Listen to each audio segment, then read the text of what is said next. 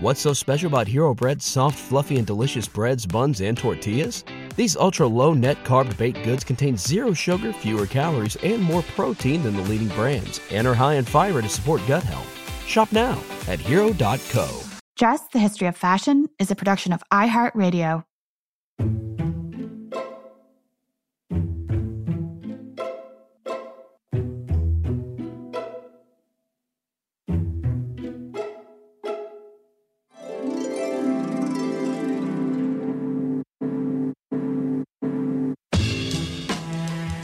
With over 7 billion people in the world, we all have one thing in common. Every day, we all get dressed. Welcome to Dressed, the History of Fashion, a podcast that explores the who, what, when of why we wear. We are fashion historians and your hosts, Cassidy Zachary and April Callahan. Before we get started today, I would like to share some great news with you, our friends. We have now added a second-week trip to Paris in June of 2020 because the first one sold out. But if you'd like to tag along to tour all things fashion history with us in the City of Lights, you can head over to likemindstravel.com where there's lots more information. And you can also register. And I think, Cass, if I'm correct, Laura told us that the second trip is already partially sold out, which is pretty amazing. And we are so excited. We can't wait. Yes. So this week, we're going to have our usual helping of fashion history, but we're going to serve it up with an extra side of rebellion. So this sounds quite yummy to me. Totally my jam. In the words of fashion designer Vivienne Westwood, she said, quote, "People didn't like you for being a punk. We wanted to undermine the establishment. We don't want to accept the values of this older generation. We hate it. We want to destroy it. We don't want it. We were youth against age. That's what it was." Yes, so today we talk about the subcultural styles of the punk movements as well as its commerce. So, the intersection of rebellion, youth subculture dress, and then its subsequent co-option and commodification is not quite a new tale. In fact, it's a reoccurring theme throughout fashion history. You can trace instances at least back to the period surrounding the French Revolution, where you see the shocking anti-fashion styles that are adopted by the incroyable and merveilleuse, which in the case of the women members of this subculture soon became high fashion. Yes, and we have already done a whole 2-part episode on the role of fashion during the French Revolution. And the second part is actually entirely dedicated to the incroyables and merveilleuses. So check that out if you'd like to learn more. And I think there's some really interesting parallels in how both of these groups used clothing to inspire shock and awe. Yes, and in the case of the punks of the 70s and 80s, the materiality of their radical clothing choices played a huge role in their style, which really aggressively confronted mainstream sensibilities. So, they made use of safety pins, metal studs, locks and chains, which really held connotations of force and violence. Punks adopted ripped and torn garments, whether worn to the point of disintegration or intentionally distressed. And another key element was really this do-it-yourself ethos. So celebrating the crafting of one-of-a-kind garments really as a way to define one's own personal style. That was used a lot within punk culture. Mm-hmm. And I don't know about you, Cass, but when I think of early punk, the first thing that pops into my brain are mohawks. Right. And I do realize that this association might be a little bit stereotypical, but hair was and remains a really important element of punk style. The more outrageous, the better, the more brightly colored, the better. And if you've ever wondered about the history of manic panic, we're going to chat a little bit about that today, too. Yes, today Dr. Monica Sklar joins us to speak about her work on punk style and the business of being punk. She is an assistant professor in the College of Family and Consumer Sciences at the University of Georgia and liaison to the Historic Costume and Textile Collection housed there. Dr. Sklar, welcome to the show. Monica, thank you so much for joining us today. Thank you for having me. I'm excited to be here. Yeah, and we are super excited to talk to you today about punk style. And this has been the subject of your scholarly inquiry for more than a few years. The first thing that I want to ask you is, because I do think this is pertinent to the subject at hand, how did you first come to be interested in punk style? Well, in general, I would say that my interest started on a personal level. Yeah, I guess that's what I was kind of trying to get at. Yes, that I have been an active part of the punk community in the United States, but also to some degree internationally for 25 years or more. And in doing so, one of the things that I recognized as going to shows, writing zines, playing in bands, traveling and sleeping on people's couches and engaging with people that lived alternative lifestyles around the country and were contrarian and anti-authoritarian and questioning things was that the style component, the visual component was always really grabbing my attention as much or more than the sounds and the music, even though I'm a huge music fan. Mhm. It's some people they'll meet me and they'll chat me up and they're like, "Are you a music professor?" I'm like, "No, I'm actually a fashion professor." But I'm a huge, huge music fan, including punk music of many incarnations. But the more I engaged in punk as a personal lifestyle, the more I was realizing that I could read all the music biographies I wanted. I could have so many great conversations with people in person, on the phone, electronically, around the globe about the ideas. But so few people were talking about the visuals. And yet, everybody was wearing something offbeat or retro or meaningful or a t-shirt that made a statement or a patch that was an homage to their favorite band or their favorite show, or they had their hair done in an interesting way. And all of that was grabbing me so much that as I got more and more into scholarly pursuits of fashion, I was realizing that those two things could merge. And I had been interested in fashion since I was a small child, then got interested in punk, then eventually went to school for fashion, and then realized I could be going to school for punk and fashion. And so it all kind of came together to the point of me writing my book a few years ago and then now writing a new book. Yeah, exactly. And your new book is not out yet, so we're going to chat about what that is about a little bit at the end of the episode. But for now, I think we're going to kind of like weave into the first book, which is called Punk Style. And in Punk Style, one of the very first things you talk about is this really interesting anecdote of you visiting an Amish community. And you had what I thought was a really interesting exchange with the gentleman that was conducting the tour. So would you be willing to share parts of this story with our listeners? Because I think this kind of fleshes out where we're going. Sure. Well, I want to take one step back and say that while I wrote Punk Style to be somewhat of an academic text, I didn't want it to be dry. I wanted it to have the vibrancy and the life and the energy that is punk.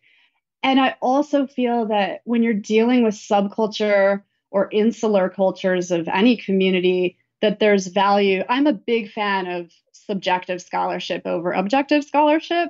I'm a big fan of write what you know and find out more. Right. And so that said, I thought it was really important for readers that I started every chapter with my own anecdote so I could share what I could bring to that chapter and what that chapter might mean to me and why I wanted to dive in. And so the chapter you're referring to is chapter 2 of Punk Style, about the history of why punks dress the way they do. How did it start? What do they look like? So in relation to that, I have a best friend since I was a kid. And every single year we travel together since 1996. And we canvass the United States. We've been to 49 states. And Alaska is the one we haven't been. Everybody always asks. So in going to those 49 states and sharing all this time, we get in the car and we get out old school maps and we just try to learn about the culture. And we talk to people and we look at what they're wearing and we eat what they're eating and we go where they go. And we've canvassed every road in this country. And so one of the things we did is we went to Amish country in Pennsylvania. And in typical tourist fashion, we bought our day passes to go and ride buggies around it was probably Lancaster or somewhere similar, and learn about Amish life as best we could. I mean, we recognize that when you pay an admission fee such as that, you're getting the kind of prepackaged what a community wishes to show you. Hey, Punk does the same. But we paid our admission and we hopped in the buggy. And in driving around, and we're asking all these questions and learning about their community and their values and their aesthetics. And toward the end of the tour, a couple hours passed, the man who was driving the buggy turned to me and he's like, okay, can I ask you something? This is a couple decades ago. And if you don't know what I look like, I have black bangs and facial piercing. And I usually have black hair. There's sometimes colors in it. And at the time, I wore a lot of retro clothes, but also tank tops, and I have some tattoos and such. So the man turns to me and he's like, can I ask you something? I'm like, yeah, sure. He's like, I go into town occasionally, the bigger city. And he's like, I really wonder, why do you wear what you wear? I don't understand your community. And I'm like, really? I just paid $50 to learn all about your community and why you wear what you wear. And the two of us just sat in the buggy and shot the breeze about why the other one, why he has his beard, why I have my facial piercing, why does he wear the hat? Why do I pierce, this and that, and tattoo this and that, and color my hair? And it ended up being super hallmarky that would happen. But at the same time, it drove a lot of points home for both of us because we're both in fairly private communities that the outside world has ideas about, and we have our own ideas about, and we have to kind of meet in the middle of people's perceptions and what we want to communicate to our fellow people in the community, what we wish to communicate outward, and how nonverbal communication works for both of our groups. Yeah. One of the things that really touched me about this story was the fact that, we start every episode by saying, we all have one thing in common. 7 billion people in the world. We all have one thing in common. We all get dressed. And so when I read that in your book, I was like, see? And everyone is curious about that in each other. And what does it mean? And what he was asking you is, what does it mean? And you were there paying for a tour by trying to find out what it means. And it's just this, innate curiosity that we all have about the way each other dresses and what does it mean. Yeah, I think that was one of my favorite opportunities to really dive into that. I travel extensively and I aspire to travel more internationally to continue these conversations. Yeah. Well, and you also just said traveling internationally. And one of the other things that I want to bring up about dress is when you think about being somewhere else and the way that other people dress, sometimes dress has this tendency to underscore quote unquote otherness. But in the context of punk, I think that otherness isn't necessarily in the context of being a person from a different country, but punk is an intentional otherness. Do you want to talk about that a little bit? That is a big question. And as I've been doing research to understand how that's manifested in the United States specifically, and looking into boutiques and looking into the DIY culture, looking into big mall stores and e-commerce, one of the things that I'm realizing is how complicated it is when a community such as punk comes up with all these visual cues, whether it's hair color, whether it's studs and spikes, whether it's logos from bands, that were ways to communicate otherness, but then those things become mainstream. And so how you keep othering yourself on purpose so that you can find people who share your outsider views, but at the same time, you're purposefully positioning yourself as not the same. And one thing that I've been learning is that for a lot of punks, it seems to be less and less about the actual colors and shapes and cues, and more about the process of how did they get the clothes and who did they wear the clothes with and where did they go to wear those things and how were those things made. And so the othering is sort of been a fun thing to look at regarding fashion, because it's sort of twofold. It's fashion of what it looks like, but it's also fashion of how it's made and embodied. Right. Is the othering of what can make the same jeans punk or not punk. So in terms of where did that come from? Like what's the origins of that? I think a lot of it were some of the original style leaders within the community, whether they're designers, whether they're boutique owners, whether they're people in performance, such as bands or other types of theatrical or musical groupings, people who are political leaders within the community. And so they kind of lead the way often of what the visuals will be after or what the process will be after of how people get or wear their clothes. I think that a lot of people out there assume that punk style evolved out of the music scene, but there's a little bit of a chicken and the egg debate about this, right? Well, and it's sort of a UK-US discussion as well. Yeah. So let's have that discussion. Okay. So punk in the US, punk in the UK, punk around the world, it's one enormous community, but it's also an umbrella term that means so many things and has gone on for a long, long time, late 60s, early 70s. And so there's so many niche communities underneath it, including a lot of musical figures that have been incredibly important and fabulous and meaningful and revolutionary. Okay, so that said, there were also a ton of visual leaders who were making designs and running boutiques and coming up with clothes and coming up with art movements. And that's true of graphic design too. And there's some great books and scholars of punk graphic design. And that all of these arts, whether it's the music arts, whether it's the visual arts, these were all forms of self-expression. There's punk chefs. There's people who live a punk lifestyle, but maybe don't have some of these other visual or sonic components.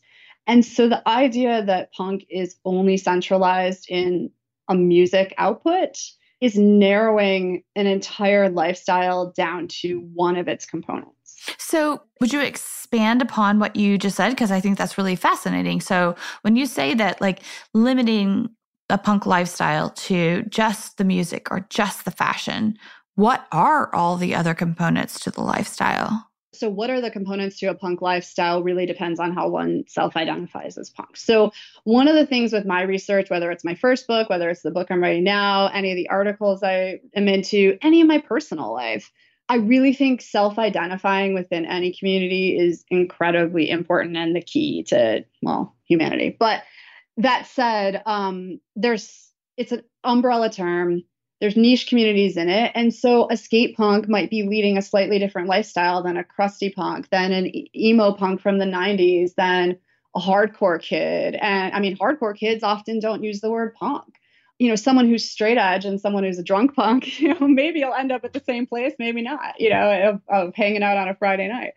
So what exactly are the key components, I think, are really up to those people and if they feel they self-identify as punk. But if you wanted to get down to what frequently gets lumped into definitions, it generally has to do with full lifestyle communities that are about an ethos that challenges societal norms, challenges boundaries, whether it's political, whether it's beauty standards, whether it's how economy functions.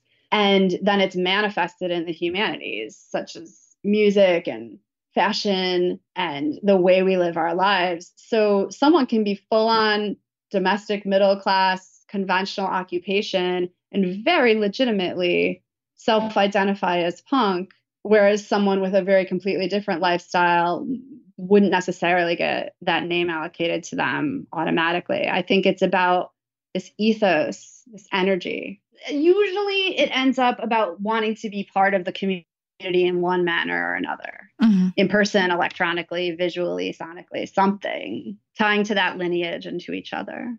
And I think that's, not entirely, but in part what defines a subculture. Yeah. Right.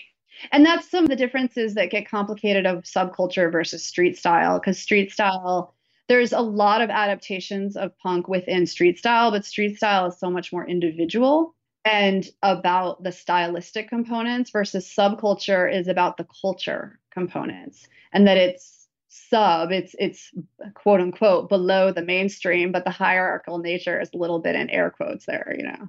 I'd like to turn our discussion for a brief moment onto two of the people who were kind of at the epicenter of this subculture when it started in the late 70s, early 80s. And that would be Vivienne Westwood and Malcolm McLaren. Because I very recently watched the Vivienne Westwood documentary that came out, I think it was last year.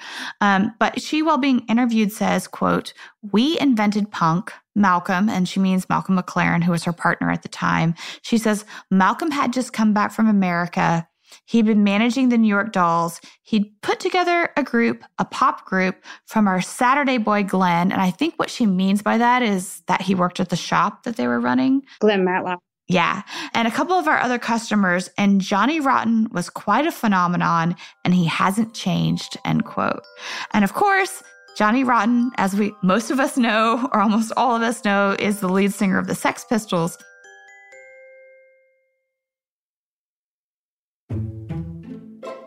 So, Monica, there was always this component of the music and the fashion being there entwined hand in hand. And that this was kind of like, you said to me earlier that like punk started in the 60s, but this fashion and music thing started to happen in the 70s. Yes? Am I incorrect? I guess what I'm trying to ask you is, what was Westwood and McLaren's role in the punk scene? The reason I said the 60s, as a proud Detroiter, is that because of Iggy Pop. Iggy Pop and the MC5. Yes. So that I really think that Iggy Pop and the MC5 and everything that was going on around those scenes in Ann Arbor and Detroit should get credit, or at least some credit, for being the true origin stories. And much of what was going on in New York predated much of what was going on in the United Kingdom. As I made reference to earlier, in New York, there was more a focus on music and lifestyle, and there weren't quite as many design-oriented people at the forefront of the community. There were definitely design-oriented people participating in the community. There were definitely people who had key elements of the style, such as the New York Dolls, or Richard Hell kind of famously credits himself with the use of the safety pin in his distressed clothes. And that's a little bit of a debated history itself. But a lot of that predated Westwood and McLaren. Now, I am a big fan of Westwood, not of Johnny Rotten. But I am a big fan of Westwood, so I would never disparage her. But I think saying that they invented punk, it's too abbreviated, because the inklings of punk were already really, really there. Whether you say Detroit, whether you say many other cities, and especially if you say New York. So including some of the visuals, which then McLaren would look at in New York and bring back to the UK. One of the big differences between the UK and the US is that in the UK, Westwood was a designer. And I don't mean that she was an interloper into the scene and used the clothing. No, I mean, she was an active part of the scene. She was a boutique owner later on, whether it was Let It Rock and then Sex and Seditionaries, the stores that they had. They were involved in subculture, the Teddy Boy subculture, then leading into the punk subculture very early, and incorporating subculture and design hand in hand. Because they were really interested in the Situationists, who predated them as a social, political, subcultural movement, who were trying to communicate actively through writing on their clothes and other things of that nature. And so in the UK, there were more players in the scene who were incorporating art, design, and owning stores.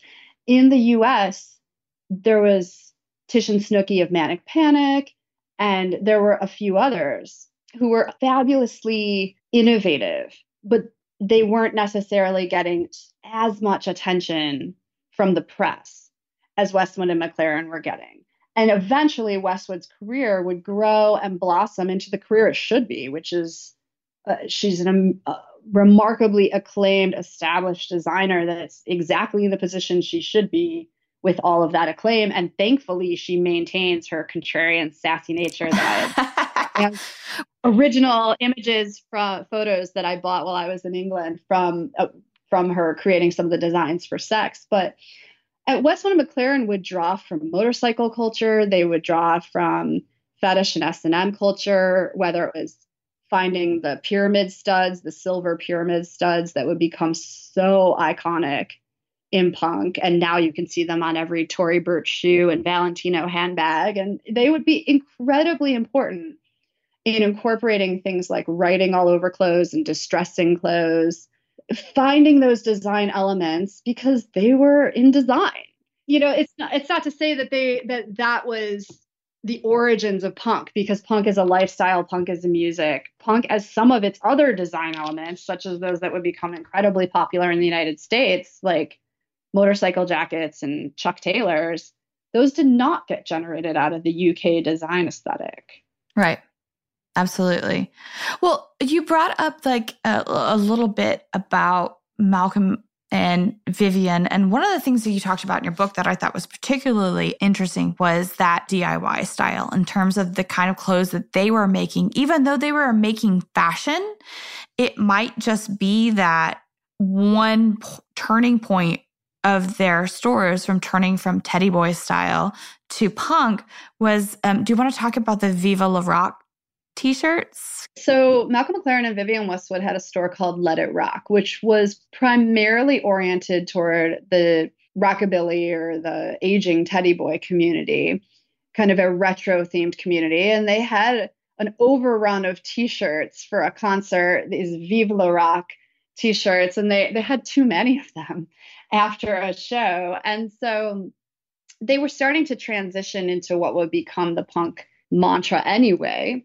With their son, they took these shirts and they cut them up, and kind of inspired by New York style, cut them up and distressed them. I mean, according to my interviewees, they had their son take little trucks into paint and drive them over the shirts and chop them up and then sell them in this new format of this really butchered shirt.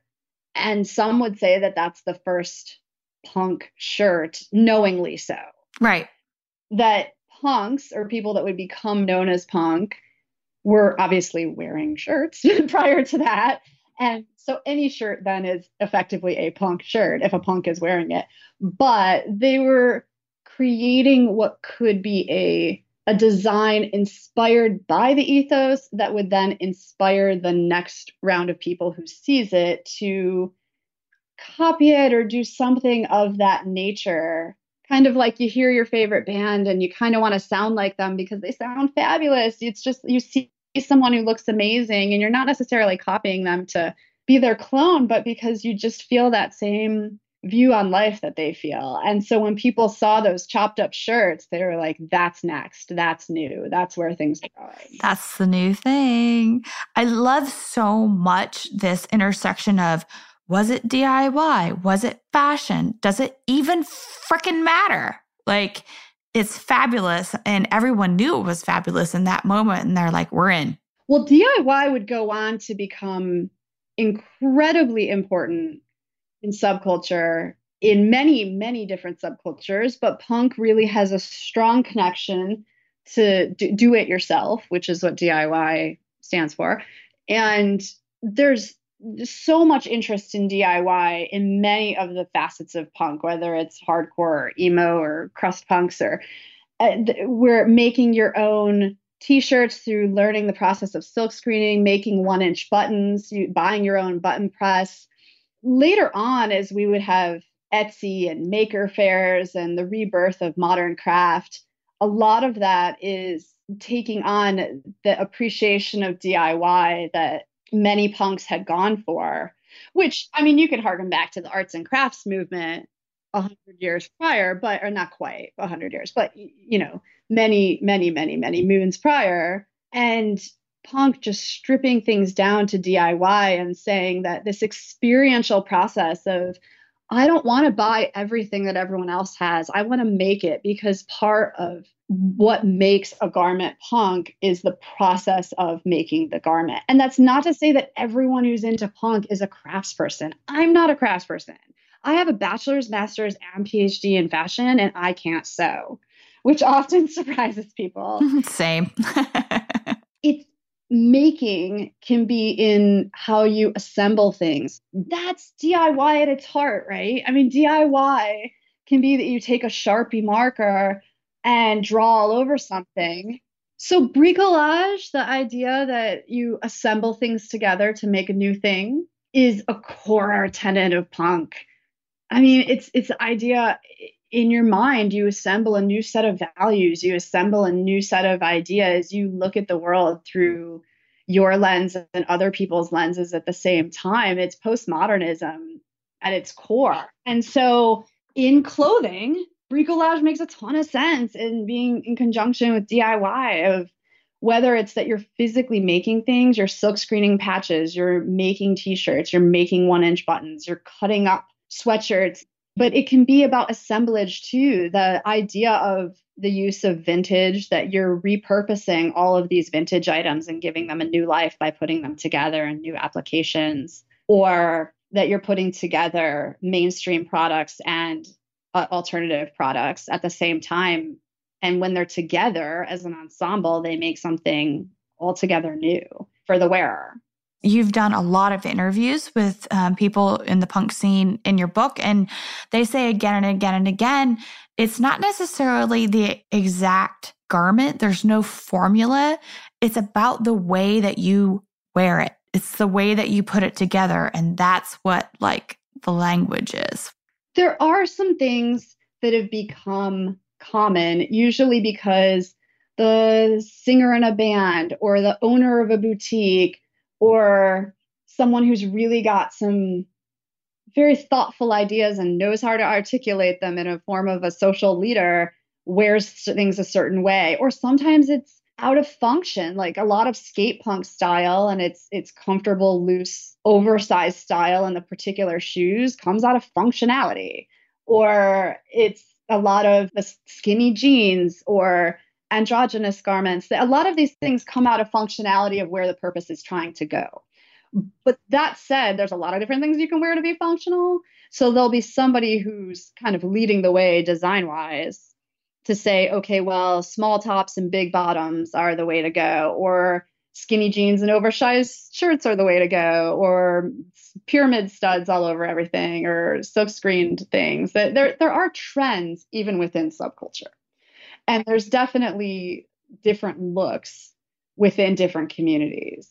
So, I mean, when you talk about Westwood and McLaren, I generally go to the idea of what gets dubbed a 77 punk, which is that kind of iconic British mohawked motorcycle jacket, the Perfecto Sporto kind of jackets, and the disheveled but a lot of color at the same time, and metal. And it's a certain look where I'm like, oh, it's a 77 punk. And you can kind of think, you can know a little bit about their ideology, what music they probably listen to, what kind of things they do on the weekend, versus a hardcore kid might look, of the 90s, for example, might look completely different than that. And a punk of today shopping at Hot Topic might look completely different than that. And so I think that bricolage is a way that people pull things together to create their own definitions of DIY. We are going to take a short sponsor break here, but more with Dr. Sklar when we come back. Cass, as you know, we are going to be expanding our fashion history travel offerings this year. Mm-hmm. So you better bet that I'm going to be brushing up on my language skills with Rosetta Stone. With more than 25 languages offered, including Spanish, French, Italian, German, Korean, Chinese, Japanese, Dutch, Arabic, Polish, and so many more, that world out there is practically at the tip of your tongue. And that's right, Dress listeners. For more than 30 years, Rosetta Stone has been the expert in language learning. There are no English translations, so you really learn to speak, listen, and think in that language, which is incredible. You learn by immersion, and their programs are available to use on your desktop or as an app. And let's not forget that there is an amazing built-in true accent feature that gives you feedback on your pronunciation, so you learn the proper accent from the very start. For a limited time, Dress listeners, you can get Rosetta Stone's lifetime membership for 50% off by visiting rosettastone.com/today. That's 50% off unlimited access to 25 language courses for the rest of your life. Redeem your 50% off at rosettastone.com/today. Nice buns, soft, fluffy, and ultra-low net carbs. Discover Hero Bread, the delicious, ultra-low net carb bread with incredible taste and texture. Hero Bread has 0 grams of sugar and is under 100 calories per serving. Plus, high in fiber with 5 to 10 grams of protein per serving. Order from hero.co now and get 10% off your first purchase with promo code AH10. That's 10% off with code AH10. HERO.co. Welcome back. Monica, before the break, you mentioned that there are different looks worn by different punk communities, and your upcoming book looks at this in the retail landscape within the United States. Can you tell us a little more about this? I've interviewed over 20 boutique owners across the country that I thought were punk boutique owners, but many of them talk about they were actually trying to serve the entire subculture community. So they are seeing it as one thing. Many of them. So the sibling subculture thing is kind of interesting because I think it's continuing to be a conundrum within punk and the mainstream of how to wrestle with wanting to wear the same stuff. What do you mean by wanting to wear the same stuff? Because a lot of punk things end up with a certain social cachet, and there's an adoption of that social cachet, whether the lifestyle's adopted to or not. Within fashion, usually. Like, think about Marc Jacobs' grunge collection. Think about, there was just an exhibition of punk. What was it? Punk Chaos to Couture exhibition at the Costume Institute? There was. And so Marc Jacobs' 1991 Perry Ellis collection about grunge is one of his most famous collections. And he got canned from Perry Ellis for doing that collection. It was a super complicated moment because 1991 is when Nirvana and so many of their contemporaries gained wide recognition. And Marc Jacobs, to be fair, came from dance culture and queer culture and certain elements of New York downtown culture. And so for him to do grunge for Perry Ellis, and the way he did it was not that well received and wasn't necessarily a fit. But Marc Jacobs, as having any relationship to, maybe he didn't have a relationship to grunge of the Pacific Northwest interpretation of how they would develop that style. But he wasn't a total bad guy. I mean, I like Marc Jacobs. And I think that whole moment was really complicated because it was one of the first times in that era that subculture and the mainstream collided hardcore. I mean, Nirvana was truly an underground band that all of a sudden was everywhere.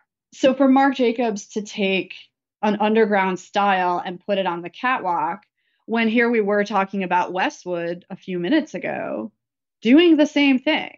It is complicated. And in the end, I think it boils a lot down to intent and the intent of the wearer, the intent of the viewer, and the kind of sincerity of interest in the garments and what they could mean. But it's super dicey to think that one community owns a style when a style such as punk is often using bricolage to develop through pre-existing garments. So I definitely think that there is such a thing as cultural appropriation, and I definitely think there's such a thing as authenticity. And I remember walking out of a Fred Siegel upscale boutique in Los Angeles in near tears one day because they had white men's undershirts with Clash records and fatigues on their mannequins. And I was like, no, my idea of subculture is being sold at $200 a tank top. And I was just devastated and sat in my car and kind of shed a tear because I was still really young and didn't understand that fashion will always subsume anti-fashion. The fashion cycle is a complicated thing and that a lot of these things can exist at the same time. But, I have a new piece that's coming out about how the silhouettes of punk move into the mainstream, such as baggy clothes, small clothes, skinny jeans, all of these things. Those move back and forth between the mainstream and subculture much easier than the symbols of subculture. Because the symbols of subculture, like the actual band logos or things of that nature, those people feel so much more emotional connection to. And when the symbols move into the mainstream, then people get upset, way more upset than when the silhouettes move, because there's a certain, even though the silhouettes might have been created for the same function that the symbol was created, the symbol often can be pointed much closer to one experience or one relationship or one thought process, versus the silhouette might have had also to do with just function of the times and general fashion of the times.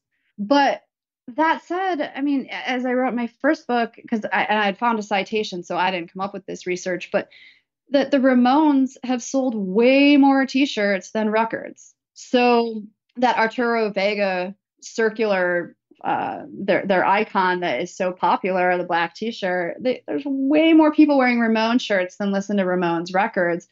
But I don't know, you have to debate, is that so wrong, or are they somehow still latching onto what the Ramones mean in society? And that's its own whole conversation about why are they choosing to latch onto it. Speaking directly to that point is the fact that you actually talk about how punk was never entirely immune to success on the capitalist market. And when I say that, I mean punk style. Because, there are stores like you already mentioned, Manic Panic, which has a fascinating history. And I'm hoping you'll tell us a little more about that. But then, of course, you have the ubiquitous Hot Topic and other mass retailers that began emerging onto the market to capitalize on the cool, the subcultural cool of the punk scene starting in the late 80s. So would you tell us a little bit more about this? Because this does tie into your new research. Sure. My new research is on the United States and on punk merchandising. And by punk merchandising, I mean the production and the consumption of the clothes, then the who, what, where, and why. It's a history book and series of articles and presentations and websites and hopefully exhibition and so many other fun things. Manic Panic, I'm a big fan of Tish and Snooki, a lot of people know Manic Panic as the sort of gelatinous hair gel in the tub that you can put on your hair and it'll dye your hair if you bleach it out right. And it'll also get all over your clothes and your pillows and everything else. But they have made that into an enormous cosmetics industry that's been incredibly important to spread and give access to the desire to have more variation in beauty standards, such as changing the color of one's hair and other cosmetics that they sell. But Manic Panic started as one of the first punk boutiques in the country. And it was in New York. Trash and Vaudeville is also in New York. Both of these were on St. Mark's Place. Shout out to Jimmy. Ah, there you go. Well, Ray and Dang. Shout out to Ray and Dang as well. The owners, who I just did a wonderful interview with, and I really appreciate the time that they gave me telling me their punk heritage, including being the people that really launched the black skinny jean, which many of the other boutique owners across the country that I've spoken with have said was incredibly important in launching their own boutiques, being the one place in town that sold skinny black jeans. And often they would get them from Ray and Dang at Trash and Vaudeville.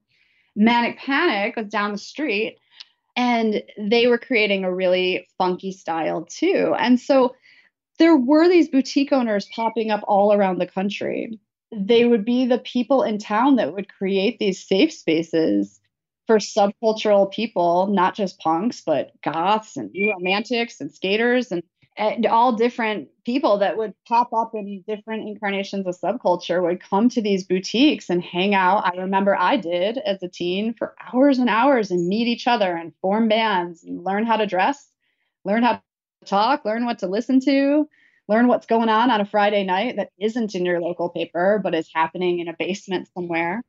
And so these boutiques became hubs of culture. And I started doing my research, learning about these important boutiques. And in doing so, I've grown the research to learn more about the process of how punk clothing is constructed, what the supply chain is, where do people actually get things, why do they get them there, and how do they put them together? Because often things get made by groups of friends in a garage or by groups of friends going shopping at a vintage store. So I am telling the story of all these boutiques, but also about the story of the experience of putting together these clothes. And this is an incredibly important part of the community. So you had made mention of Hot Topic and the fact that Hot Topic is kind of a contentious thing within the punk community in thinking about its relationship to bringing this punk aesthetic to a wider audience. However, in my research, I did interview some of the people that were the founders of Hot Topic and have spent a lot of time with them.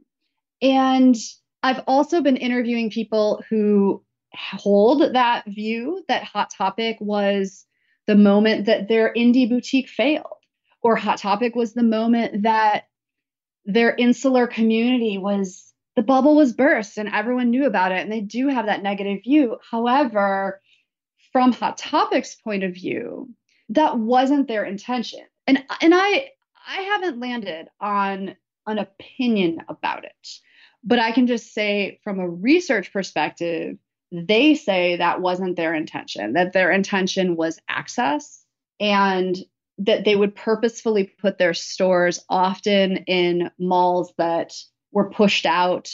And I've heard from people who've said that Hot Topic was their only access. I mean, this predates the internet.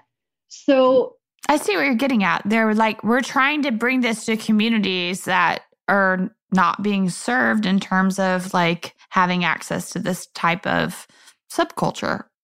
Right. In a way that the internet would do later on.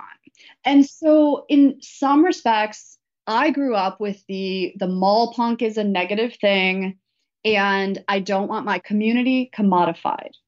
That was my perspective. Mm-hmm. However, as I've grown more familiar with different perspectives, I think it's a little more complicated than that in terms of, yes, there is definitely the commodification of underground community.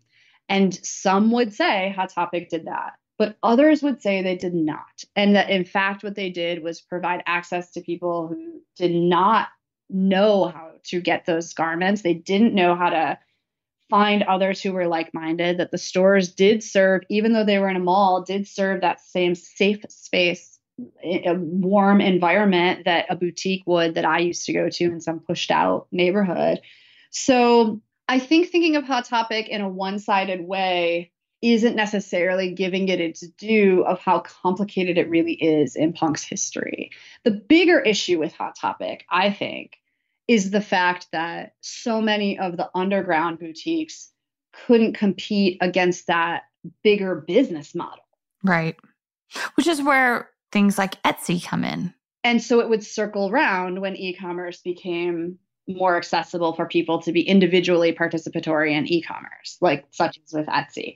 So the story of Hot Topic, I think, is quite an interesting moment in the story of punk merchandising. Monica, thank you so much for joining us. If you want to ever come back and join us again to talk about what you're up to next, please do so. Thanks. I think the thing that's been really fun for me to think about has been the fact that, as much as circling back to one of your first questions about the music versus the fashion, mm-hmm. and I love the music so much, but often the music has a finite time and place. It's a 3-minute song. It's a 1-hour show. It's a 30-minute car ride. It's a half-hour jam session, whatever it is. But the clothes are all day, every day. They're 24/7. Monica, thank you so much for joining us to talk about the integral role of clothing in the punk lifestyle. So I guess for better or worse in terms of authenticity, April, the punk aesthetic has been a constant source of inspiration for high fashion as well. Westwood, of course, and other designers like Zandra Rhodes, who in 1977 launched her conceptual chic collection. And this collection has actually been cited as the first luxury fashion collection to incorporate the punk aesthetic. And Rhodes created knit jersey dresses with artfully placed holes, with finely finished edges, and the dresses were embellished with beaded and jeweled safety pins, thin ball chains, and even rhinestones. Yes, and she was doing this far before Versace in the 90s, I would just like to say. And one of my all-time favorite dresses is from that conceptual chic collection, Cass. And get this, it's a wedding dress. It is a punk wedding dress. It's a bluish Yeah, it's a bluish white rayon and has a large bow on one shoulder, but the asymmetric skirt and train are both beautifully ripped and torn, and all the edges are like super finely finished, and the entire textile is scattered with crystals. It's really breathtaking, and there's a version of it in the collection of the Costume Institute at the Met. Which, speaking of, the Costume Institute had an entire exhibition that I think you mentioned briefly, April, Punk Chaos to Couture. That was in 2013. And that exhibition really charted punk's influence on high fashion, which, when you said ripped beautifully, kind of sums up high fashion's incorporation of punk aesthetic. But so that exhibition featured designs by a whole host of designers who have riffed on elements of anti-establishment styles. This included, as you just said, Versace, but also Riccardo Tisci, Jean Galliano, Karl Lagerfeld, and Comme des Garçons. Yeah, and one could argue that punk's legacy can be seen in the subsequent rise of deconstructionism, which took shape in the hands of Japanese designers like Rei Kawakubo and Junya Watanabe of Comme des Garçons. And so much of postmodern fashion can really trace its roots back to the non-conforming styles of the punks. And like Monica said earlier, it's everywhere now. From the studs on your Tory Burch shoes to maybe the studs or the metal hardware on your new favorite handbag. Well, I think that does it for us this week, dress listeners. May you all consider incorporating a little rebellion into your wardrobe next time you get dressed. Please join us on Thursday for our Fashion History Mystery Minisode, where we answer listener questions. If you have a question you'd like to submit, you can DM us on Instagram at dressed_podcast. You can also email us at dressed@iheartmedia.com. As always, thank you to our producers, Holly Fry, Casey Pegram, and everyone else at iHeartRadio that makes the show possible each week.